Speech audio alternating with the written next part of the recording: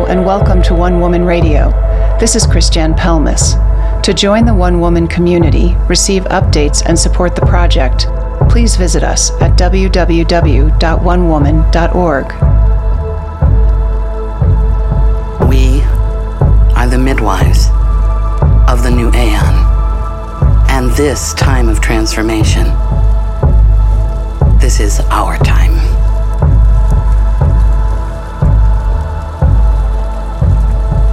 Good evening, women. Welcome back to the fire. In Our Lady of the Dark Country, Sylvia Lindstedt warns us, to be conquered is one thing. To be silenced until the silence itself is forgotten is to be left without the dark blessing of rebirth that lives at the center of the world.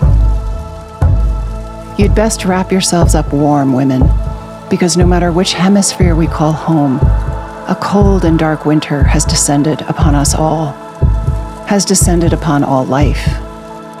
And it is ours to remember the way through this dark time, ours to remember the time before this time. Monique Wittig urges us, you say you have lost all recollection of this time, but remember.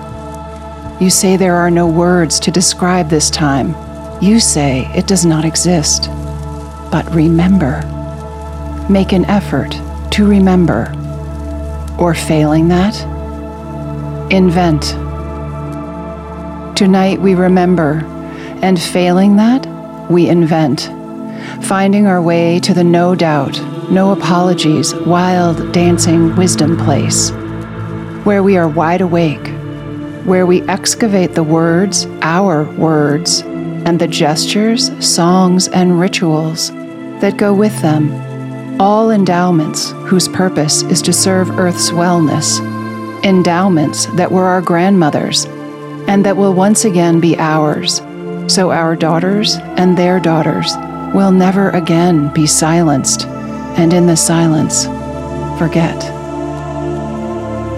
How long we have been silenced, and in the silence agreed to in order to save our daughters, how nearly thoroughly we have forgotten the trade, forgotten the silence itself, that we bartered our daughters' raucous, joyful laughter and roar, their relentless curiosity and fierce vision, so they might be allowed to take another breath and then, apologetically of course, perhaps another.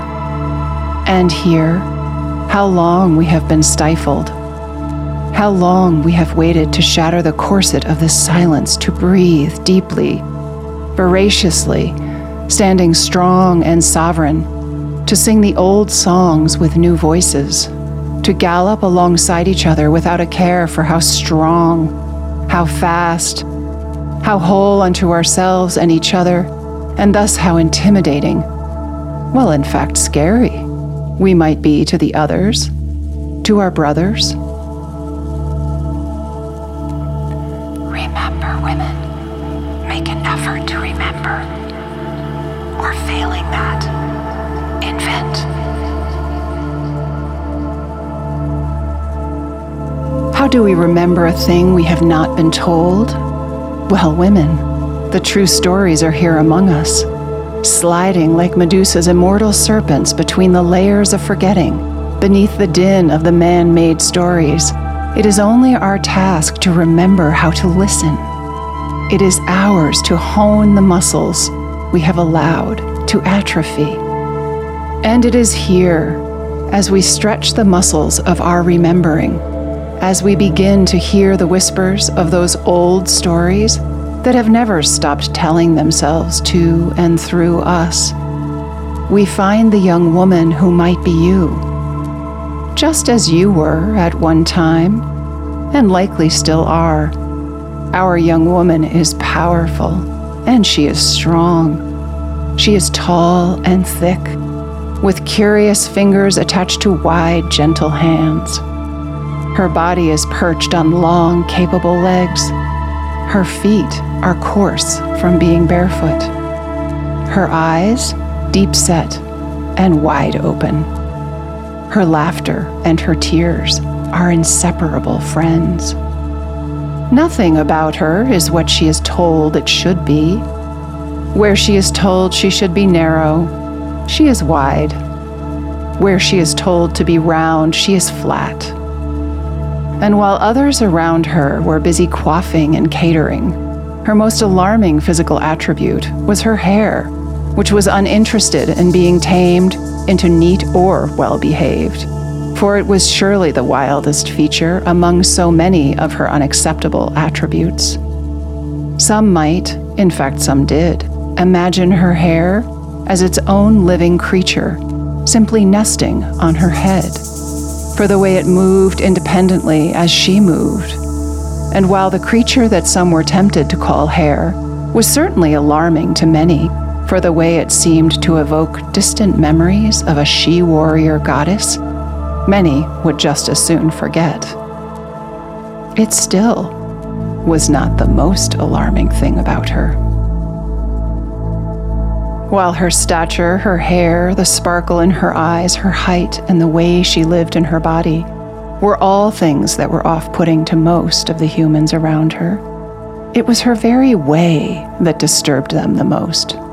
The way she did not seem to agree to the corseted silence bartered by her grandmothers. Because she did not know her place, because she never stopped listening to the true stories, she did not care about so many things that others around her were absorbed by. And perhaps you will recognize yourself here, women, especially those of you in your fierce queen stage of life, when I tell you it was not her choice to not care. She simply did not have the option to care about the things everyone around her seemed to expect her to care about. When she was told she should pay attention, she was absent-minded. Where she was warned to take no notice, she saw everything. For as might be true for you, once we are claimed by the things that are ours to care about, well, these relationships are all-encompassing, aren't they? With the true stories they tell, often being the only sounds our wild ears will hear. Make an effort to remember, or failing that, women invent.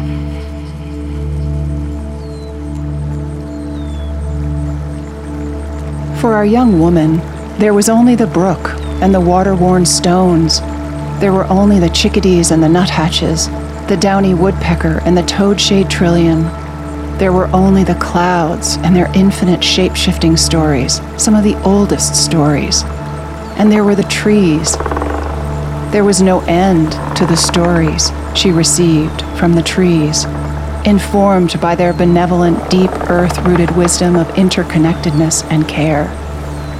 For the way they stood all day, their limbs outstretched, reaching ever more toward the light in a constant state of benevolent celebration, creating more room and more room still for others to shelter themselves in their strong, swaying branches. Birds of all sizes, honeybees and wasps, bears and wildcats, even the awake humans all knew the trees as their oldest friends. And from her earliest life, our young woman found herself enthralled by the wisdom stories they would tell. And of course, there was also her horse companion and guide. And it was this one she cared about almost as much as everything and everyone else combined. For it was to this one she owed her life.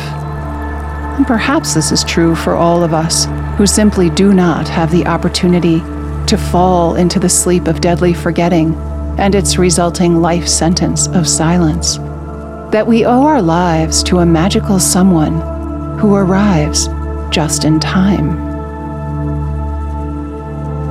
This equine one was her daily companion, her gentle guide, the one who, despite not being human, modeled for her how a human might move about the smallest and most empty, most constricted of worlds that was the human world. The horse taught her how to stand right in the middle of everything, and yet somehow also be invisible, unquestionable, somehow non-threatening, while also being almighty and fearsome. The horse taught her how to see everything while never looking directly at any of it. In this way, the horse taught her, in fact, how to see the sleep of deadly forgetting without being available to its powers. She learned how to turn her head just slightly to the left or to the right when in the midst of the asleepness, so she could see the awakeness at the center of all things. These might be practices you adopt, women, as if your wild lives depended upon it. Remember when you walked with your sisters full of laughter. Remember when you were not afraid.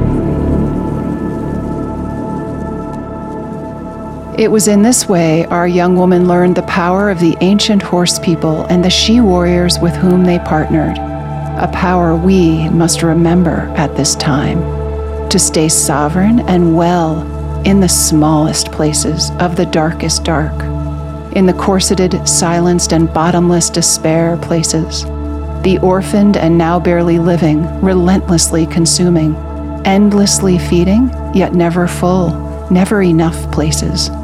The horse people and the females who galloped with them learned how to move through these ghostly places without being seen by the ones who tend to the sleep of deadly forgetting. But even more, her horse companion taught her whom she should be afraid of, when to be fiercely unafraid, and when to be wisely fearful. Thus, she became a thing that simultaneously mesmerized and fundamentally unsettled many of the humans around her. She became a female who not only could, but would, in fact delighted in, dancing and singing and seeing in the beautiful dark, which is the fertile dark, the necessary dark, the dark that is the partner with the light.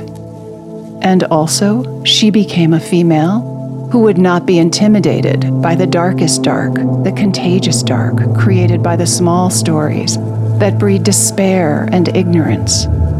With her horse companion, she honed and fed her night vision until the darkness that is an inextricable part of the web of life became a place of as much brilliant light as the light places. As her female body became more powerful and itself wiser in the ways the Great Mother went about spinning the infinite web of the universe, our young woman became fiercer, more cunning, and the endless delight and joy that was her way wove a cape of brilliant gold around her tender woman's heart. Remember the story beneath the silence. Remember that you rode with the beautiful ones. Remember your name. Remember the feel of the wind in your wild hair and the warm sun on your face.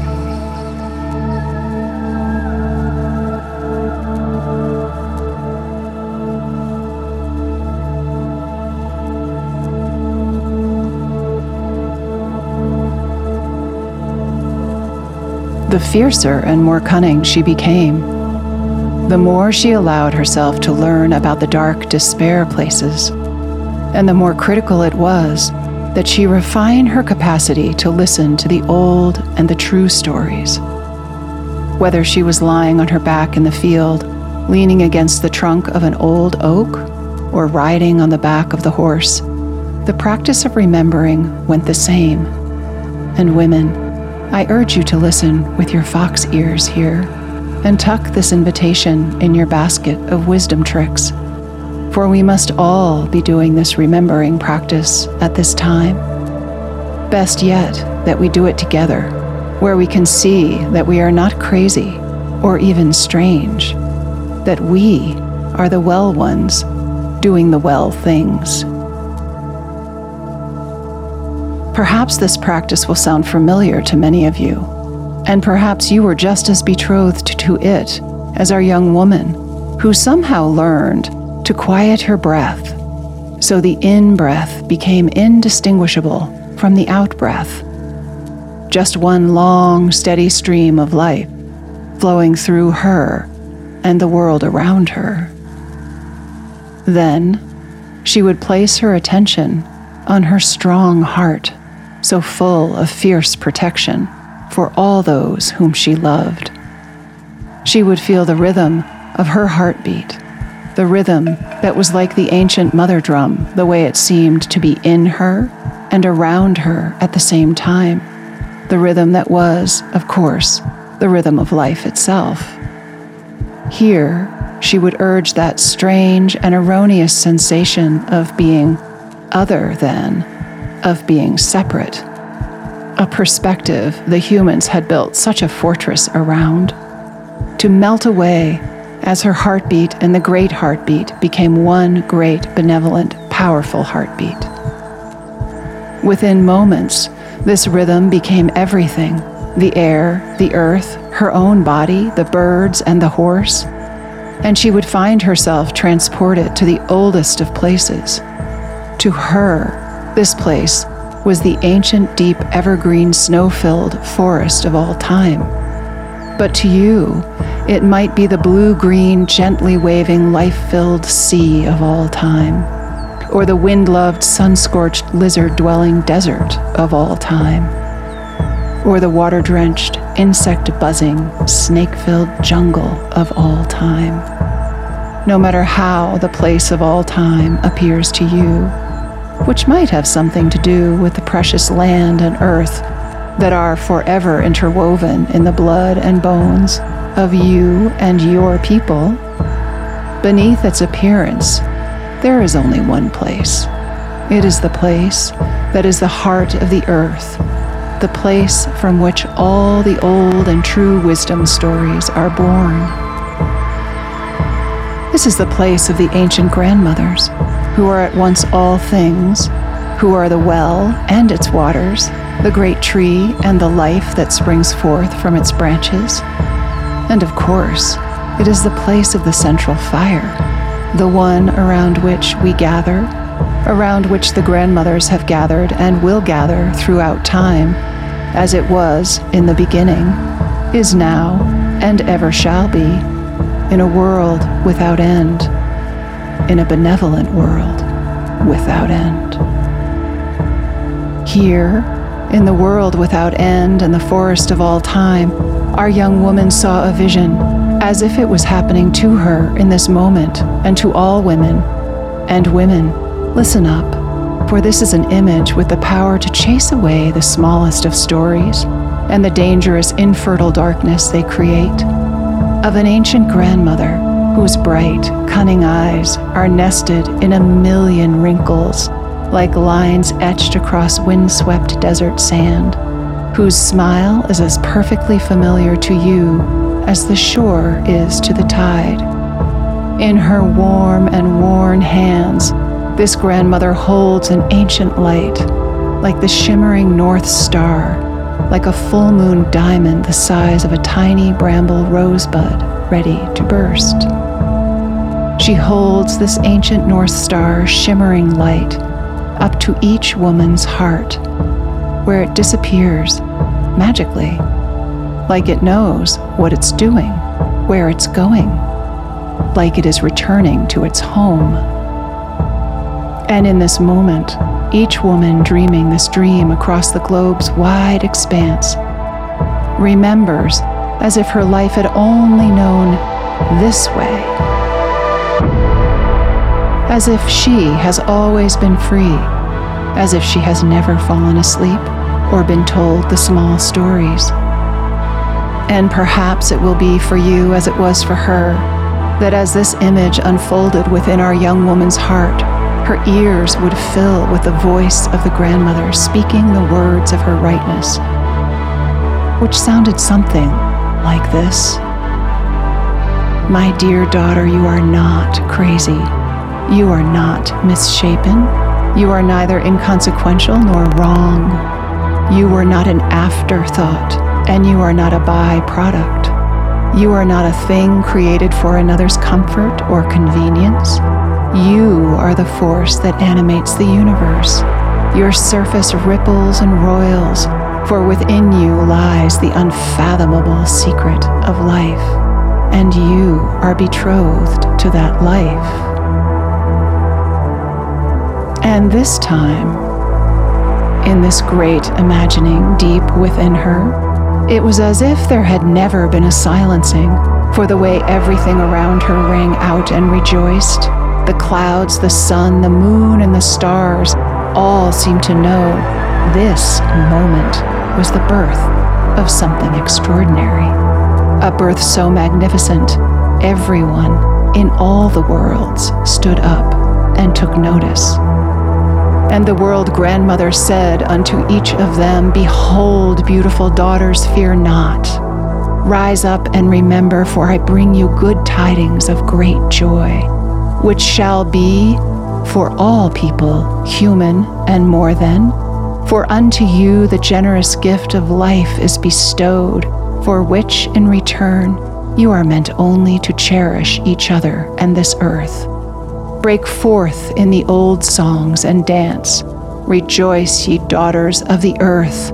Break forth in songs and sing together, ye who are birthers and tenders of the light that is life.